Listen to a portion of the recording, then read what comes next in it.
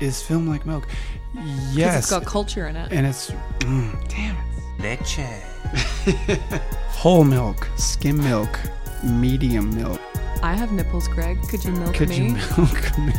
Hi, and welcome back to Age Like Milk, the podcast where we decide if a film has gone bad in the mind fridge of your mind. I am one of your hosts, Paris Herbert Taylor, and with me, of course, is my friend David William Rogers, maybe potentially a secret undercover cop masquerading as a kindergarten teacher. We don't know. We'll find out. Hello, David. Paris, who are the bad people? The bad man. It's not the tumor, Paris. God. Oh, God. David, what is the film we are doing today? Oh, the film we are doing is Kindergarten Cop, 1990. It's a PG-13, about an hour and 51 runtime. This stars Arnold Schwarzenegger, Penelope Ann, Pamela Reed, Linda Hunt, Richard Tyson, Carol Baker, Joe and Christian Cousins, who are twins. They play Dominic. Kathy Moriarty, who is a fan of ours, obviously. We've done a lot of movies with her. And this was directed by Ivan Reitman. And the writing credits go to Murray Salem and Herschel Weingrod, great last name, and Timothy Harris. Cool. So, yeah, this is a throwback for me. You know, I remember this from the childhood.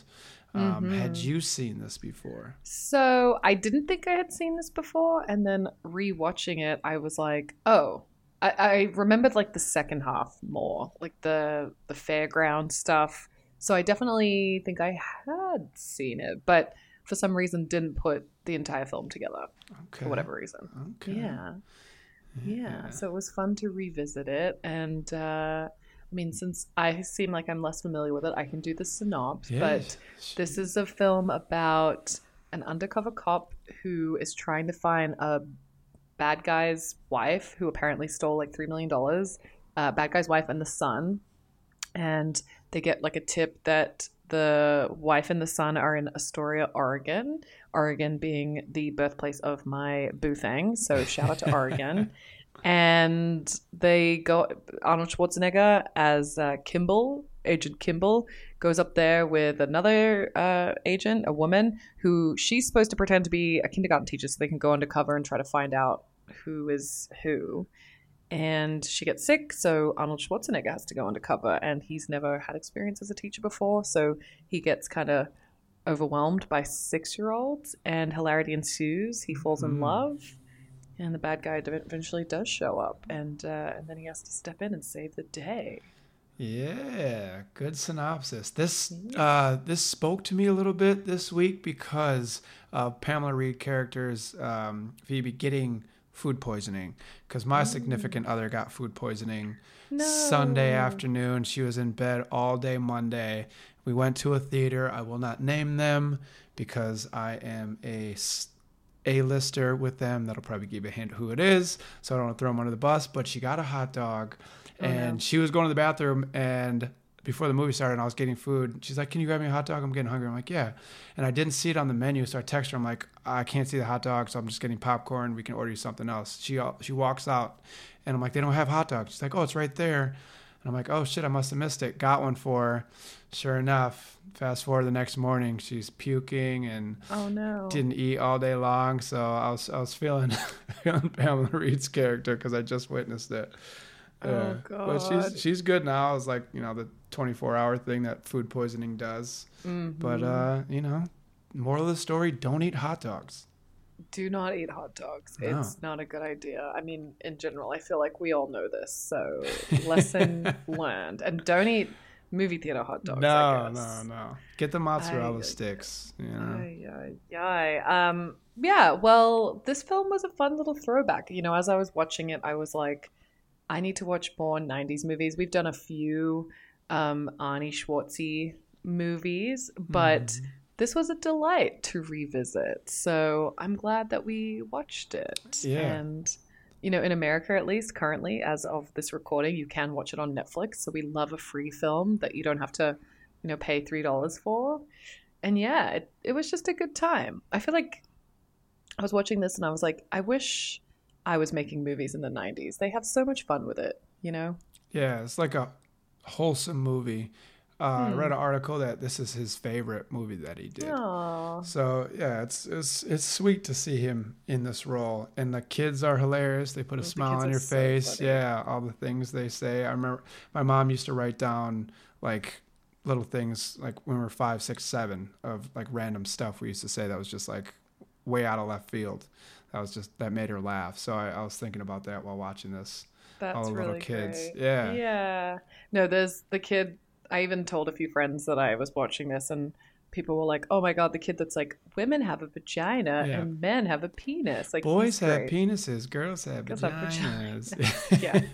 I also think this is like peak Arnie. Like he's so handsome. I was watching it and I was like, God, he's such a good looking guy. Like you see him now, he's kind of obviously aged, and like even in some other films he looks quite beefcakey, but in this one he's just adorable. And I mean, I think who doesn't love a male kindergarten teacher running around with a bunch of 6-year-olds that kind of like all hanging off of him, and you see him like sort of become less icy with these like sweet little kids. So yeah, because you get this disheveled kind of 90s, late 80s. I was thinking more late 80s than 90s, kind of detective. He's got this like spotty beard, sunglasses, like overcoat, and he's just looking for the bad guys, hunting them down. And then throughout the movie, the kids open him up, starts to be a little more into life. He's got his own past with not seeing his kid, and his wife won't let him see his ex-wife won't let him see his kid. So it was a sweet turnaround for old Arnie.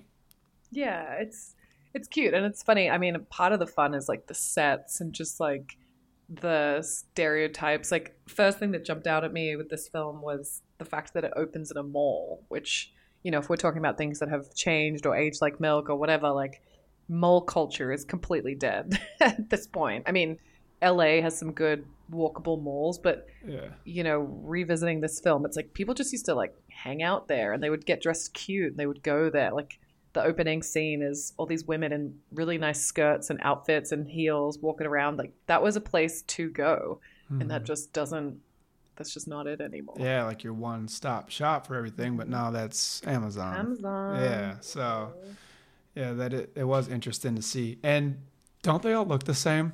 All those, every single mall, especially from like that era. Oh my god. Yeah. So it's funny to see. Identical. Yeah. But, there's like a fountain in the middle. Yeah. It's a couple stories, bunch of different stories you can pop into. But like thinking about Arnold saying this was his favorite movie, it almost didn't happen. So like I saw that Bill Murray, Patrick Swayze, and Danny DeVito all turned this role down. So, you know, we talked about this in the past with different actors, but those are all totally different movies, right? With each one of those guys, especially I think with like Bill Murray and Danny DeVito. Those are two way different films. I would watch a Danny DeVito Kindergarten Cop though. Oh my God. Hell yeah.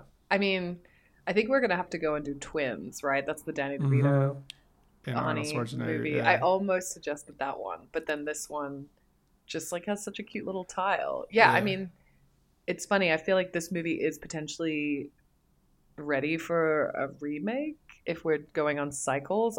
The person I was speaking to today was like, "Oh, I heard Twins is getting a remake, but with like an interracial couple of twins." And I was like, "Oh God, well, if that gets announced, we'll have to do it." But this one, I guess I was thinking about the remake, and I was like, maybe they couldn't do it because it's the idea of having guns in schools. Like that was something that jumped out to me. Yeah. On his first day, she's like, maybe lose the guns, and then she's like, they're going to eat you alive. Maybe take the guns, and it's a very innocuous joke in the context, but now not so much. Definitely didn't age well because now it's like all teachers have to have guns. There's there's legit cops in full uniform, not undercover cops, you know. So that is kind of it's kind of weird. But this article I read, it's saying that there might be a sequel starring Dolph Lundgren. I don't know if this is out. I think this is a little bit older because this says it says 20-something anniversary. So it might go straight to DVD. But do you know who Dolph Lundgren is? He was like in one of the Rocky movies. I know the name. Yeah. And they shot that in Vancouver, but it's like a kindergarten class, and there's like a flash drive goes missing from a witness protection, and he's got to track it down. So I don't know if I want to see that movie. Yeah. But It's just, people can find it if it's out there. It's sad that I'm even like, oh, well, this one's due for a remake. It's been like 30 years or 25 years.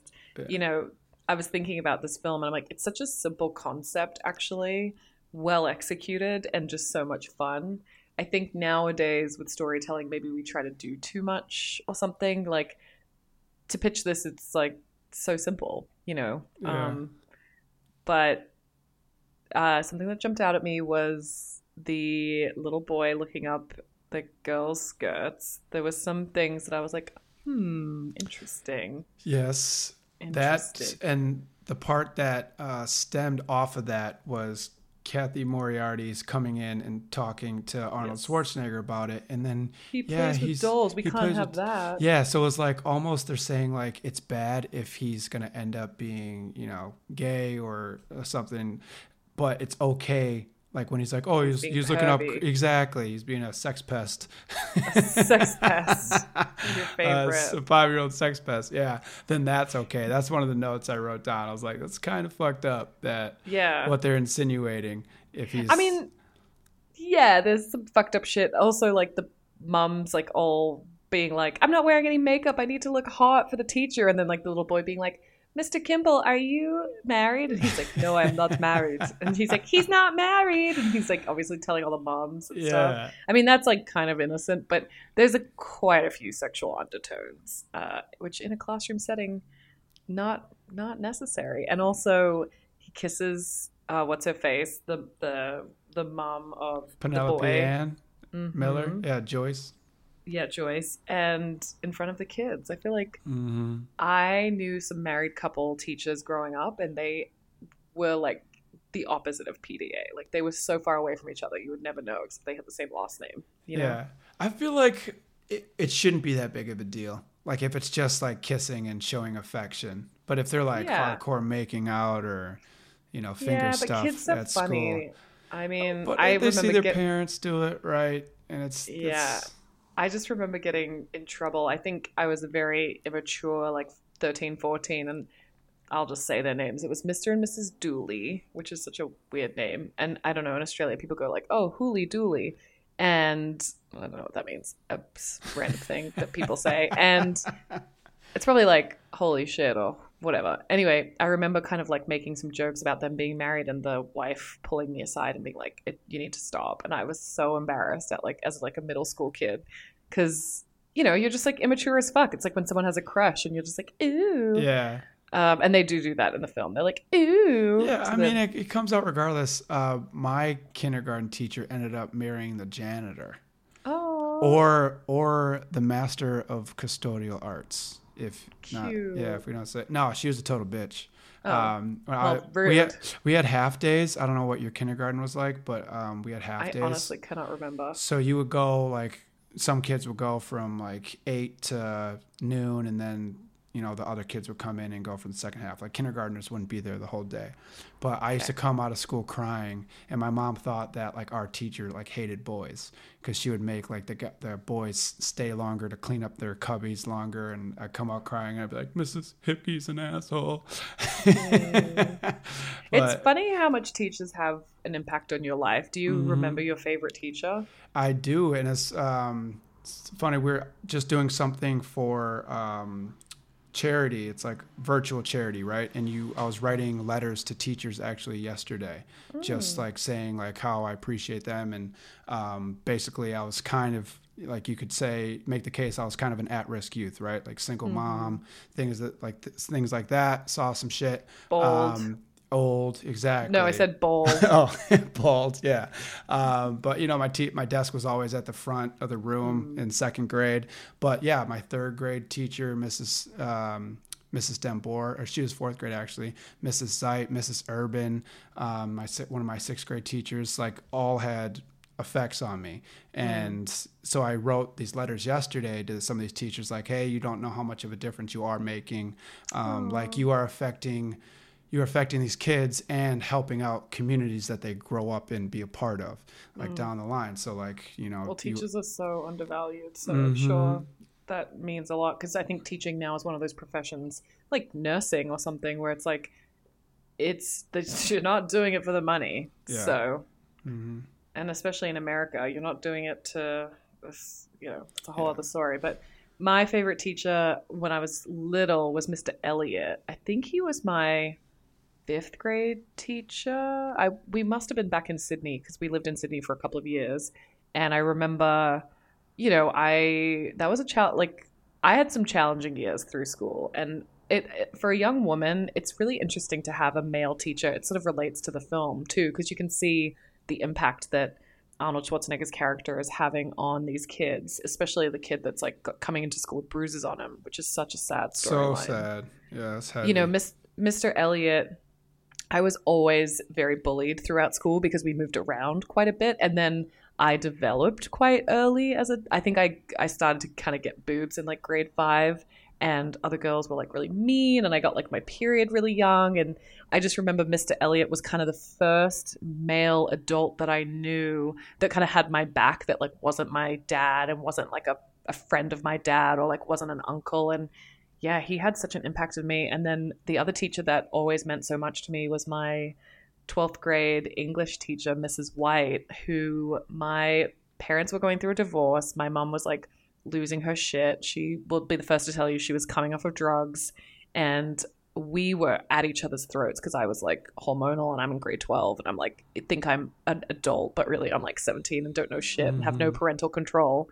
And I will never forget, like, my mom and I got into a massive fight. I came to school really, really late. She like confiscated my fucking phone and wallet probably, but I was like dressed for school. So I think I walked to school, or I like managed to get halfway there. And I was in Hong Kong. She gave me like 500 Hong Kong dollars, which was like, I don't would have to look up the exchange rate now. Less, like $50 or something. And she said, you can come sleep on my couch. And like, but she said it to me privately. And I think when you're in high school, you think that you're holding it together so well. And like, you also don't want people to like look at you, and you don't want to like be different than anyone else. And I ran into her years later on the street, and she had since had kids and stuff like that. And I think I said to her, like, you have no idea, like just knowing that I had an option, because also like my mom was going through like drug withdrawals, and like, but she was also a very proud person and didn't want people to know. And that kind of translated to me. So I wasn't always honest about like what was going on at home. And yeah, I think it's really important to like reflect on those people and to say thank you to the people that helped you. Definitely. If you can reach out like to emo them. for a second. Yeah, but that's good though. Just like you're saying, these people touched your life and gave you a safe space to be and to like go through these things and these emotions that kids deal with. And it's our educators do and wear way more hats than they should, right? And like you said, like they're not really compensated for it, and most people think of them as like an afterthought, but they really do so much for kids. They see everything, right? They're with them so much. I think I get a little triggered by watching some education things like this in Abbott Elementary, because I think in another life I would have been a teacher. Honestly, I could see you being a great teacher. I feel like there's a ghost. Have you ever heard of the like thing about ghost ships, like your life? So I think it's a poem. Basically, we pick the path that we pick, but it's almost like in the distance through like a veil, through like the clouds, you can kind of see the ghost ship of the life of the choices that you didn't choose. And you could never board that ship, but you can kind of see it, and it's kind of like going, sort of in a similar direction. So for me, a ghost ship of my life is the education thing. And actually right after college, I was lost, and I went back to Hong Kong for 6 months and lived with my mom, and I was a TA at my old high school. Actually, it was it was like K through 12, because it was a small international school. And I was in grade 4 for a period of time because I was helping this one kid who had a brain tumor removed, and he came back and he like needed help catching up, and I just helped him. And then I think for another couple of weeks I helped this 7th grader who had like severe ADHD, who couldn't figure out, when you go from grade 6, well, in the Australian system anyway, like grade 7 is when your classes start switching around and you have different teachers. Yeah. Like periods, but I got the fuck out of there because I was like, this is not it. Yeah, but you still helped those kids. And it's like, I think when you were saying that, I'm thinking about like you throwing a rock in a pond and those waves, right? So just you getting some attention to a kid recovering from surgery or somebody with ADD, ADHD, you help them, on their path. So wait, I want to freak myself out. That would have been 2011. So how old would the 7th grader would be like fully an adult? Because that was, they both probably are like over 21 now, right? Your doorbell rings. I can't. Like, it's like when this is Herbert Taylor. I was a camp counselor, and like it just freaks me the fuck out to see. I had to like stop going on Facebook because I had the 12-year-olds the first year, the not so cool cabin, and the second year I was a camp counselor. I had the 13-year-olds and they were the cool cabin, and like they're all fully graduated university now. Like I cannot deal with it. It makes me feel. I wonder if you're a teacher, if that's how you feel when you see these adults that were children and they have kids and yeah, it's wild. And I couldn't do it for the fact that I wouldn't know what to say to some of these kids. Like you're saying, like the cool kids. I'd be like, hey guys, how's the stock market? You know what I mean? Like, did you guys go to the dance last night? How's the sock hop? And I get weird. I'm already like not that cool. Like I have nerd tendencies. Like I love theater. I love like cheesy shit. I wasn't. It's funny, like with the camp counseling and stuff, like the first 2 years I went for the full summers. That's like 8 weeks or something. And you live there with them. You live in cabins. I'm in my early 20s or whatever. And then like the subsequent years, I think I did it for like 4 or 5 years.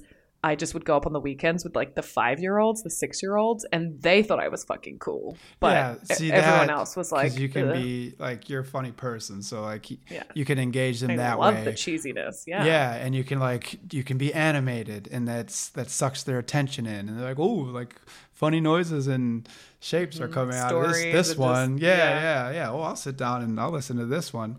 She's funny. But yeah, the older kids, it's the 13-year-olds like, they don't got time for it, rolling their eyes. I'm like, all right, settle down. I don't know, it's funny, you were such a naughty kid. I was such a goody two shoes. Like I was the extra credit wanting, validation, A-type personality, captain of every sports team, lead in every play, like was fully, I always talk about this, like whenever I have meetings with people and they ask me about me as a writer, I'm like, Leslie Knope is me. Like Leslie Knope and Liz Lemon, Leslie Knope from Parks and Recreation, Liz Lemon from 30 Rock, like those were the women that I saw on TV in Hong Kong, because like we didn't get too much international TV, and that's me. Like they are like eager and like not super cool, but like hopefully lovable. I don't know. Yeah, so that makes sense. I don't know if we would have been friends in high school. I think maybe through sports we would have. Probably through sports. I was actually cool with everybody. Like I was like kind of like I was an outcast. I was a popular outcast. Hashtag popular outcast. If that makes sense. Yeah. You know what I mean? Like I'm on the fringe. Like I'm kind of like I go my own way. I was kind of into whatever I wanted to get into, but like, some people would follow me for doing that thing and some people wouldn't, or I'd kick it with these people because I thought that was cool and these people wouldn't, so yeah, it was, I was all over the place in high school. I was too. I was too, but I think I felt like a loser. I think so much of the confidence that you probably have naturally as a person came through where you're like, yeah, I like Warhammer, or I like, basketball. Yeah. And if/when I have kids, I hope to instill in them that like you can love whatever you love, but just like be confident about it, because the coolest kids, at least when we were growing up, I think were just the ones that did not give a single fuck what anyone else thought. I was more on that side, and I was like, you're a funny person, so being funny helps, right? With that, I think your confidence, and then being able to deflect through humor if you get in a situation, and then also sports builds confidence. Like when you win right? You win and you lose, but you remember like, oh, I won this game, or I had this shot, or I did this thing in soccer. That's big for people's confidence, right? Because you're stacking up wins. Some of these people go through life not playing sports, and maybe they're not great students, and it's like, when's the last win I had? So they start going that other way, and that's when we start losing some of these kids. Yeah. No, it's true. It's so funny to like, again, like I'm trying to be less on social media, but do you stay in touch with people that you went to high school with or like junior school, and then you see like what they look like now and you're like, holy shit, you're like old. You have 5 kids. So you're a peanut farmer in Boston. Peanut farmer in Boston. Great profession. But I know that town's known for its prolific peanut farms. Great. Right? Democracy. Double roasted. Yeah. But I'm picturing Boston peanut farm. He's like a real cerebral guy because Boston's like he's got like a pipe and a tweed jacket and he's just like, he grows like 1 peanut a year, but it's like the best peanut. And he takes it to the museum. So many oils. Yeah. And they puts it in 1 clam chowder and just eats it. God, that was good. See you next year. Yeah. Anyway. So I don't even know what the question was. Do I keep in touch? Yeah. So I deleted Facebook probably 4 or 5 years ago. Damn. Not on the book, still IGN, but I still have probably, couple tight friends from high school that I was tight with. I fell off, years ago with some of them, like being in like chat groups, things like that. And I was like, I'm out of here. Kept tight with the ones that I really care about. And then just tight with some people that from college. Other than that, it's like all my people are out here like you guys. So yeah. What about you? So my actual high school, so you guys can look me up, all our listeners, I went to the Australian International School of Hong Kong, which at the time I was in the 6th graduating class. So it was small. And, K through 12, all in the same massive skyscraper building with a field out the front because Hong Kong, land is limited. And I am not friends with a single person from my actual high school. But the school I went to in Sydney, I still am friends with people. I left end of grade 8. I'm still friends with some of those guys. And then whilst in Hong Kong, there was another school kind of like down the road, this other school called KG5, King George V School, which I wish my parents had sent me to that school. But their reasoning for sending me to the Australian school was like every year they're like, no, we're going to move back. And they never did until I graduated high school. Still to this day, my mom has never moved back to Australia. So I think they just wanted to keep us like, the Australian system runs from January to December. You guys have a summer in the middle. Our summer's at Christmas. So I'm grateful that I didn't miss any time, between high school and university. But I stayed in touch with all those kids. But again, I didn't go to school with them. Maybe if I did, they would have found me really weird and annoying. Who knows? But you would have been that person, queen of the party. I dated only men from that school, boys. Dated only guys from that school, and so it's funny. I still see. I actually just saw one of the girls in Sydney. She has 2 babies now. She's another Aussie, and like we were friends in Hong Kong through random international kids stuff. But yeah, I missed out on the day-to-day drama of that, and yeah, it's just funny. Like I have tried to look up some of the girls that I went to high school with that I like felt very bullied by. Probably looking back, it was a Liz Lemon situation where I was just as rude to them and mean and had jokes but so many of them I can't find. I don't know if they changed their names, like if they got married and stuff. Like that's for women, that's the risk. Someone's changed their name. I think it was hard for my mom to get her like the real ID, which a lot of states are making you get by a certain time, because they charge, it's fucked up. They charge for every name change that you had for like the paperwork. Yeah. So like, she was married to my biological father. We left, but then she remarried and her maiden name. So like she had to try to find all this paperwork and then like resubmit, and she had to pay for like each time the name was. So it's kind of fucked up. Not very fair. I'm not gonna change my name. I don't think. I just think for me personally, it feels very like outdated and patriarchal. But and it's funny, like so many girls that I went to school with that were like beat the drum feminists, like they've gone on to change their names. Like, all right. I like it when people kind of come up with a second name, like that's combined. I think that's a cool trend. I was trying to say that to Libby. I thought Rajanati. is a. That's kind of cool. Yeah, it is. Like if you I sat with it for a little bit, and she was like, "What about Martin Odgers?" I'm like, "That's terrible. Get out of here. It's Rajanati, or it's nothing." Wait, what's the one she wants? Marta Rogers or something like that. Marta Rogers or something like that. Yeah. I think what we've decided if we have kids is, because I have a double last name, is the first one will get dropped and we'll do Ash in there. And that's partly because the first name comes from my mum's stepdad, who was a piece of shit. So I'm proud of it because it's like Phoenix rising from the ashes. Like you make something new out of something old. But I think when you get together with someone, if you have the kid thing, there's compromises to be made. Having said that, as the fucking vehicle that has to birth this thing, I think the default should be the woman's last name because she's doing legitimately all the work. Yeah. Sorry, guys. Yeah, I mean, well, there's no argument. A few pumpages. You're cutting through 7 layers of fucking fat on my belly and putting my stomach in a bowl of ice while you get this child out? Or my vagina's ripping from my V to my A? It's a patriarchy, babe. They established it. Piece of shit years kid. And years ago. But so it would be what? Ash Taylor? Ash Taylor, I think, for the Taylor? kids. That's cool. So then it's fair because it's like he'll be Ash, I'll be Herbert Taylor, and then there'll be Ash Taylors. They'll be little hybrid babies. Yeah. But who knows if I can actually do it because like life's so expensive and the world's on fire and it might not exist in 10 years. Yeah. Well, anyway. Hey, love it. Tangent. Kindergarten cops to childhood trauma. Speaking of changing names, yes, just like Dominic had to change his name and from Colin. Yeah. Junior. What kind of name is Crisp? Our antagonist, Richard Crisp? Tyson. His name is Crisp in this movie. Yeah, I think that's a pretty great name. Like she forgot how to spell Christopher, or she was like having a stroke or something. Crisp. Yeah. It's a great baddie last name.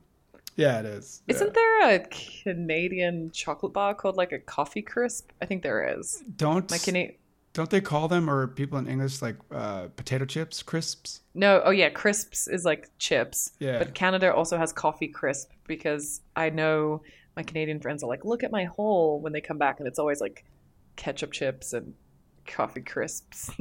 Maybe it's short for Coffee Crisp. Maybe it's Canadian. I could see it. I did enjoy seeing Linda Hunt in this. She plays Professor Trelawney in Harry Potter. She's very short. Okay, so I looked this up before we jumped on. So does she not remind you from, I think her name's like Edna from The Incredibles? Yes. I could have swore. God, I had to so look it up. much. I was like, oh, that's Linda Hunt. From? Exactly. So I went up and I was like, that must be her too in the movie. And it wasn't. It's a guy that voices Edna in The Incredibles. I mean, I took 2 seconds, so maybe I'm wrong. No, but I believe you. I can't. Whoever was animating this, drawing this up, probably subconsciously just saw something with Linda Hunt in it, and created her. So I enjoy that. I enjoy that you've thought that because I thought the same. Yeah, I mean, this film. I know we've gone on like a bunch of very different tangents, but there's not that much that. I mean, you kind of called out some things about like the girls play with toy dolls and the boys play with trucks. That was shit. And then the kid like perving, being a sex pest. But apart from that, there's not really any diversity. Shock. There's like one. Although or two the kids are pretty diverse. Yeah, 1 or 2 diverse kids. There's a really cute little black boy. There's like a scene where they walk, and this kid is like so fly. He's got this trench coat on. Just the kids were so cute, man. Yeah. The kids were so cute. But I was also like 30 children to one teacher. Like I felt like there was too many kids for one guy. Well, that's realistic. I've been in some of those classes in America. Yeah, they're Jesus. just Yep. It's I think we had classes of like 16, maybe 18. There's I'm pretty sure it's still an issue. I even see like some states cutting like a day because they can't staff teachers. God. Yeah, but what I just popped into my head. Like, it was a shame that not Sylvester, who was it? Zach's mom, or Zach, the boy that was getting abused. It just makes me think, like, when we're talking about all these little kids were so cute, and they're all their own little characters, right? and like what people in society does to them, and like how they end up at the end of high school, or when they're in their early 20s because of life.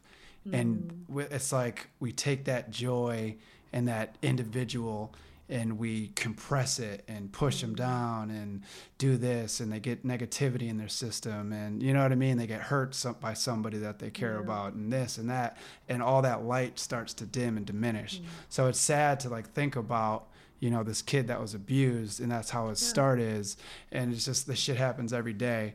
And if we could cut away from that and like what humans do to each other, it's so true. I always think about little kids as blocks of clay, and everything that happens to you over life is like a thumbprint. And because if you get a piece of clay straight out of a packet, it's hard. It's hard to mold, but the more you play with it, it warms up, and it's like, that's kind of like life, or maybe you drop it and a bit gets ripped off or whatever. And you're right, like, to see these little kids so full of joy, it is heartbreaking. I mean, I think that's one reason people do have kids, because I'm yet to find a parent that's like, this is so fun. This is so much more fun than not having kids.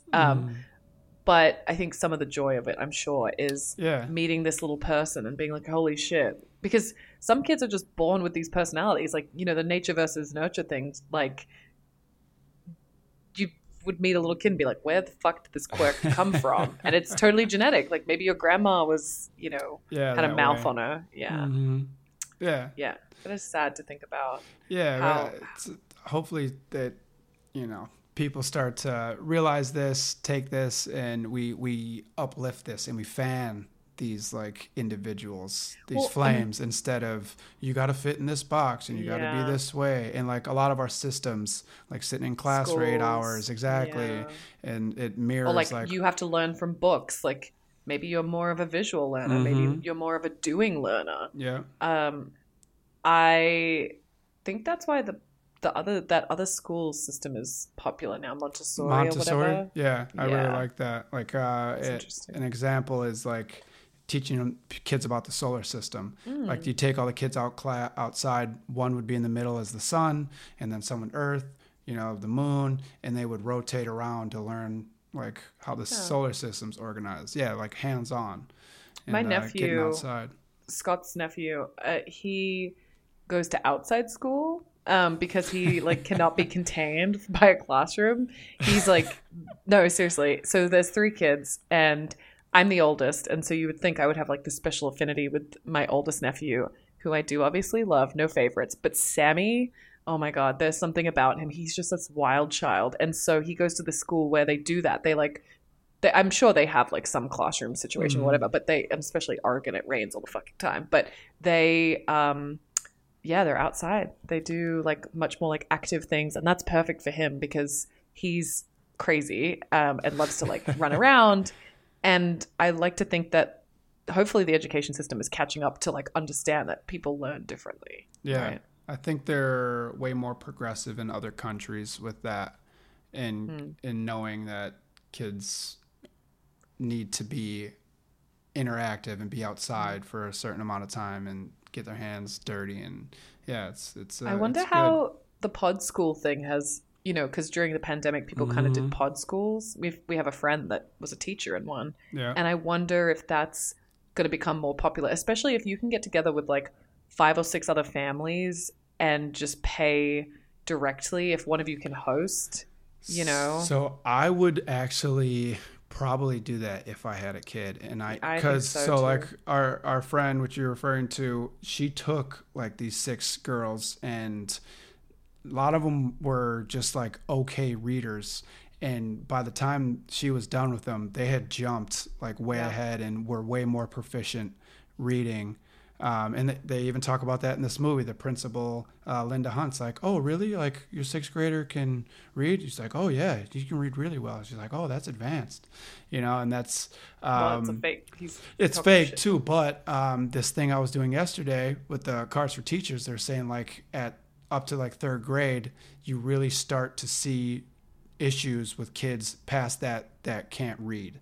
or can't read well, right? And they start having issues down the line if they're not proficient readers by third grade. So it's a big deal. If you can sell parents on like, yeah, you're in a pod, you're getting education, and it's catered to your kids, they're meeting the curriculum, and they're becoming way more advanced because they're getting more attention. Like that's for somebody with means, like why wouldn't they do that? Yeah, absolutely. I mean, also guns in schools. It's a no from me, dog. That like the teacher could be an undercover cop. Like, hello, where's this guy? They didn't do a background check on this guy. That is something that's interesting. Is like, I don't know. We don't really go into the backstory, like what strings were pulled, but this guy rocks up and is, first of all, it's meant to be his partner who's a woman. And then he rocks up and is like, I'm the substitute teacher. And she's like, have you taught before? And he's like, yeah, obviously. Otherwise I wouldn't be here. And then like it's weeks into the thing. And she's like, I looked you up. You don't have any credentials. And like, teaching. Mate, who is this man around these children? Yeah. I mean, she got pressure because she knew that he was a police officer. So like the board, whoever was on the board or superintendent, whatever. But to let in Richard Tyson, the heavy in this movie, Crisp, that would never happen. I remember I was going to talk. Come and look at the kindergarten school, and it's like, okay, which one am I going to kidnap? Exactly. Yeah, like easy pickings. Like I remember going to high school. I went to speak at some marketing class on just like this like sales job that I was doing during college, and to talk about my college as well. And I had to get buzzed in, and then I had to go straight to the desk. Where I was assisted to the desk by security, signed in, badged in, and then somebody else grabbed me, took me to that class. Yeah. So like you can't even get in, like you can't even open a front door of a school nowadays. It's very different than Australia, may I just say. But they're still like open and. Yeah, I mean I haven't been in a school in a while, but they still have. There's nothing like that. Right? Because you don't have all the issues. We don't have guns. I mean, they're still fucking weirdos, I'm sure pick up and drop off, like, if you had a kid and then you and Libby were busy and you were like, oh, can you pick him up from school? And then you forgot to call the school. Like, they're not going to let some kid just go home with a stranger, I hope. But yeah, I mean, this was so 90s. Like, it's 1990. No one has, like, a cell phone. Mm-hmm. No one has a computer. You can't really Google someone. This movie would be over in 3 seconds if this was in 2023. Where did you say you taught last year? You're not coming up. Yeah. Coming up. Yeah, you don't have any kids. CRISPR. Get the fuck out of here. This movie was also shot a few miles from where the Goonies was shot. That's what Scott was saying. Yeah. One good thing about Oregonian people, I guess Australians are the same way because I always claim the Aussies, but as soon as you mention a movie that was like set in Oregon or was shot in Oregon, they'll let you know. Don't worry. Like, so this was, yeah, he was like, I was like, oh, is this the most famous movie that was shot in Oregon? He's like, well, The Goonies. I was like, oh, which is also a film I haven't seen. So I'll have to check You haven't seen The Goonies? No. Dang. They might do it. They might have that this summer somewhere because that's a pretty popular movie. Maybe they'll have it at the Forever outside. Cemetery or at one of the rooftops. But that movie's fantastic. Yeah, that'd be good. We can get Josh Brolin to be a guest. Yeah, I'm sure he's dying to be on the podcast. His agents won't leave me alone. It's so annoying. Fine, Josh, you can be on the podcast. You can be on. Fine. Did you have anything else that like stuck out to you? No, just like researching. Obviously, like the 90s fashion and school moms and dads was kind of funny. 90s to business see. Dad? Yeah, business dads, all that, no time for the kids. So that stuff's like all, for me, because I was a youngin' when this happened, around the same age probably as these kindergartners. So when this movie came out, so it's funny to see. But just looking back on this, Ivan Reitman's son was in this. He was and his daughter. The boy kissing in the closet. Yeah.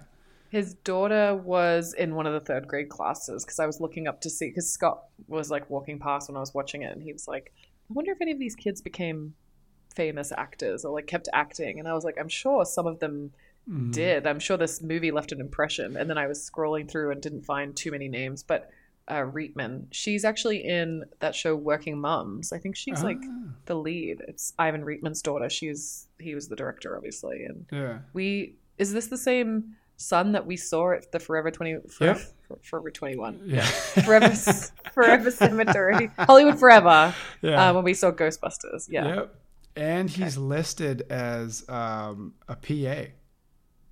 What? And he's like a teenager. Yeah. He's listed as a PA. That's some fucking nepotism That's right a there. nepo baby for sure. I would have loved to be a PA when I was like that age. Yeah. So he probably got some residuals from us watching this. Wow. But he's not from Netflix. He's an Oscar nominated, isn't he?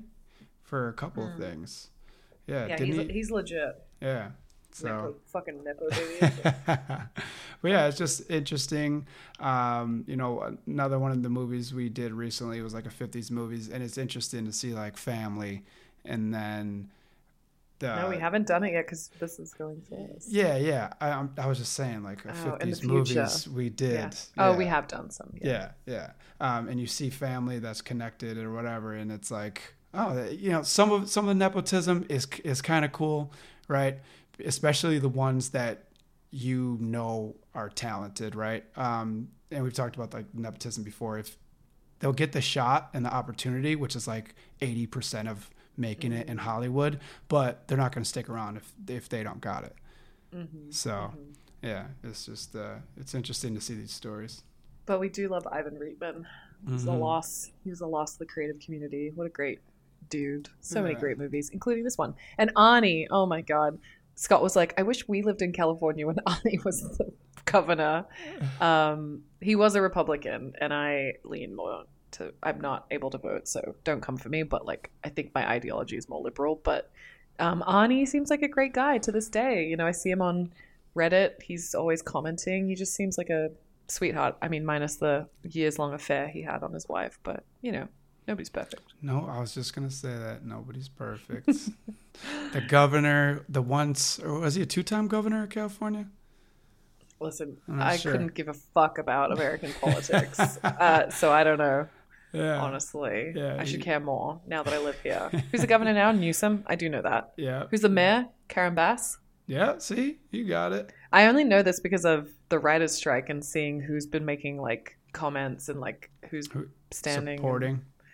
And some of the quotes are a bit out of touch. It's like, we can't have Hollywood grind to a halt. And we're like, yeah, we know. So maybe you could just pay the writers. Cough it up. Yeah. And it's not like they're asking for much. It's the amount of money some of the streamers lost in one day because of the strike is so much more than what they asked for. I think they asked for like $250 million all told across like all of the members. Yeah. And I think, I don't want to call out Netflix solely because I do love you, Netflix, but not all the time. I think they lost like $1.2 billion. Like their stock dropped that much, which is crazy. Yeah. Pretty penny. And reading these articles, it's like a lot of these projects that made these platforms popular, right? And they came on after the last strike that happened. And it's like, these people make build your brands, platform. Yeah. So just it's crazy too, because it's like, would you support, I mean, everyday people too, it's frustrating to see like in the social media comments, this is a tangent, but like people that are like, oh, like whatever Hollywood and blah, blah, good, like this and that. It's like these people that are striking are just like you, and they would want you to have like same protections and same things at your factory job. And why are we being bootlickers to the people at exactly? There's a wage gap. We know this. When you look at what a CEO made in the 50s, it was like 4 times the lowest worker's salary or something, 5 times, maybe 10 times at the most. Now it's like 300, 400 times. It's not okay. And then I think what people outside of the industry don't understand is like, you work for 10 weeks as a staff writer on a show, let's say. You make in that 10 weeks $90,000. Now that sounds like a lot. You have to remember the California tax rate is like 45%. If you have a manager, is that right? No. Okay, what's the tax rate? It's a sliding scale. So it's probably like around 10% on that, and then federal is like 20, probably 22, 24%. So let's say let's say it's 30% that you pay. So then also if you're a writer at that level, you probably have a manager who takes 10%, of whatever you make, and an agent who also takes 10%. And if you have a lawyer, they take an additional 5%. The reason I know about all of this stuff is because for the person I work for, he's making, in theory, shit tons of money, doing this acting stuff. But then when you start to break it down, like he's paying out a lot, right? Mm-hmm. So someone who makes $90,000, let's take away half of that. That's $45,000. And you may only work one job in a year because it's so hard to get these jobs and it's so competitive and you have to be, Anyway, I could talk all day. Now you're living off that 45 grand for the whole 12 months you're trying to live. Every writer I know doesn't feel so confident. Like people, you're like a squirrel. You have to like fucking tuck it away. Yeah. Which is, so there's no security there. So it's like, I would just say like people that are in those comments and have those feelings, these people are just like you. They're working a job and they just want a better standard of living, which they're more than entitled to for the profits that, and by the way, these companies are making. In a factory should make more money. The Writers Guild of America, which I am not a member of, but would love to be one day. The writers, like, they're no different than, I think teachers need to be paid more. It's not specific to the industry. It's specific to people who have been taken advantage of for a long, long time. And it's the wealth gap and it's billionaires. And let's not turn on one another. Let's look up and be like, hang on a fucking second, Why do you have 3 yachts and I live in a 400 square foot apartment that I can barely afford and I'm stressed because eggs are $6 now, you know? And these people, I think, I don't want to talk out of turn, but I'm not even sure if some of these CEOs at these streamers even started those companies, right? Mm-hmm. So it's like they step in and they're operating a business for a group of people that are on that board and they're pulling in $250 million. And it's like, they're making the ship go in the right direction, but these people need to get paid, like in any industry. So it's like teachers. Yeah. So they don't have to be cops and teachers at the same time. 2 jobs. I wonder if he got paid as a teacher as well during those, or he just got his cop salary. I did think so he came back. So did that lady lose her job again? The original How can he come back as a teacher? Wait a second. He came back to Astoria to live, no? Or you think he was teaching? I don't know. He's going to have to get his degree. He walked back. He had his whistle. He's going to need to get his degree. I don't know if you need a degree to teach kindergarten. Absolutely you do. Yeah, like a bachelor's, not an actual teacher. You probably get a teaching certificate. He probably has a bachelor's degree to become. He was in the force for 12 years. He's a detective. Policemen don't need. I don't know. But they're just handing out jobs in kindergartens now. Sure, come on in. All right. Well, it is time to decide who from the cast or crew you would like to give a shout out. Do you want to go first? If you want to go first, you can. Okay. You always let everybody else go first. I am gonna go for. Speaking of the writer's strike, I'm gonna go in the script and continuity department. I'm going for Julie Pitcairn. She was the script supervisor. Now, I know what a script coordinator does on a TV show. I worked on a feature, and I know our scripty. His name was Scotty. He was the best.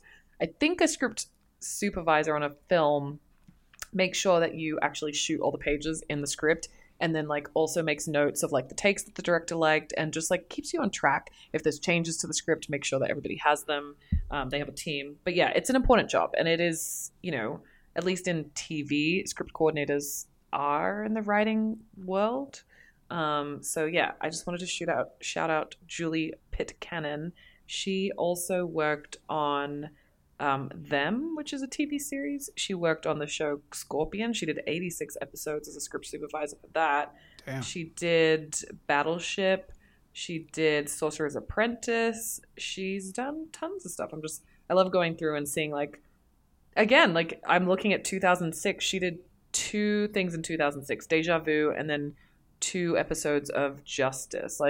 I hope she made enough money to survive, all these different things. But sounds like she was working. Well, 2 things a year is not that many again. But I was thinking like the scorpion. If they're features, they're longer. Yeah. Scorpion, yeah, she did that for. Yeah. But anyway, Julie, we see you and we appreciate you. See you and we appreciate you. Who have you got? So I went with Karen McElhatton, and she was on the crew for this movie as an animal trainer for the ferrets. Yes. Yeah, what was the deal with the ferret? How many ferrets do you think they had? I don't know how many they had, but it was illegal to have ferrets, I think, in California. Maybe, yeah. And then under Arnold's supervision, when he was governor, they like put a bill to make ferrets like okay to have, and he vetoed it and he shot it down. So there's this article saying he was a hypocrite. Wow. But yeah, or maybe he was like, I'm protecting you guys. You don't know they smell so bad. Apparently they do smell really bad. They bit Chris before I shot him. That was a terrible voice. Okay, so she's worked on like 35 different movies, and one of them was Hancock. She did Matilda, Crimson Tide. Crispin Tide? Yeah, Crispin Tide. I'd watch that movie. Stop or My Mom Will Shoot. Quantum Leap, the series. She worked on Twins. No way. Yeah, so she's done some stuff. She's been the around. Go-to. The Golden Child, Eddie Murphy movie from back in the day that's kind of slept on. So yeah, Karen, we see you and we appreciate you. We see you and we appreciate you, and we're sorry that your name's Karen, because I'm sure that's really rough. Hope you go by like Carrie or my mom's name is Karen. Kiki. We got to change that. She's an angel. We're not going to change it. This Karen spells it Karin. Oh, maybe it's Karen, but I'm thinking it's a cool. She's way definitely to spell pronouncing Karen. it Karen these days for sure. Coffee for Karen? No, it's actually Karen. Karen, get in the chopper, Karen. Yeah, the ferrets. I actually think ferrets are super cute, but I have heard they smell really bad, so it's going to be a no from me, I think, unfortunately. Well, this was fun. I'm glad that we did this one. I thought with just the two of us it would be so quick, but we really went into like some trauma dumping, which is great. Yeah, we had a good release. Shared some things. Exactly. We'll see how many of it listening can do the same. Cut some shit out. We'll see. Or maybe I'll leave it in. It's raw. Leave it. This is part of podcasting. There's going to be some days. Two random people talking about random things. Go off. Yeah. We broke down the education system. We broke down, capitalism and its faults. Pod schools. We're doing some good things. Children. All under the guise of movie podcast hosts. There it is. Well, thanks for joining me on today's episode, David, and thanks to our listeners. I hope that you have some emotional feelings about your own school. Maybe you leave and think about a teacher that meant a lot to you, and especially with everything going on in the education system, you'll think of a teacher and mentally give them a thanks. Or, you know what? Fuck it. Thank a real teacher that you know. Yeah. But for now, David, you should just go ahead and check your fridge. Wait, we gotta back it up. Real quick, we forgot to say. All right, just real quick, I'm gonna say this movie held up, didn't age like milk. It was funny, brought a smile to my face while watching it. Kids are super cute. Made me think for a second, maybe I will have kids. And then I was like, damn, I'm busy. So maybe not. So we'll see. But yeah, good Arnie movie. Always want to see more minorities, but overall, I think this is a good, wholesome movie that held up. Okay. I think it's a wholesome movie too. I don't think it aged that badly. I will say this is milk that Arnie left in his fridge in his house when he was governor of California, maybe just a little bit because of the lack of diversity, the joke about the boys playing with dolls, and just some... some like maybe a little bit. Maybe you just had to sort of like unscrew the top, like it was stuck together. When it gets crusty, and then you're like, oh, it's still pretty fresh. That's actually good. But yeah, I was trying to jump the gun. I totally forgot how we do. We covered a lot of stuff. Okay, good. Well, then now you should just go ahead and check your fridge and make sure that milk isn't spoiled. Gross milk is gross. I'm pretty sure the accent's a hate crime. That's it for now. We'll catch you next time. Bye. See you.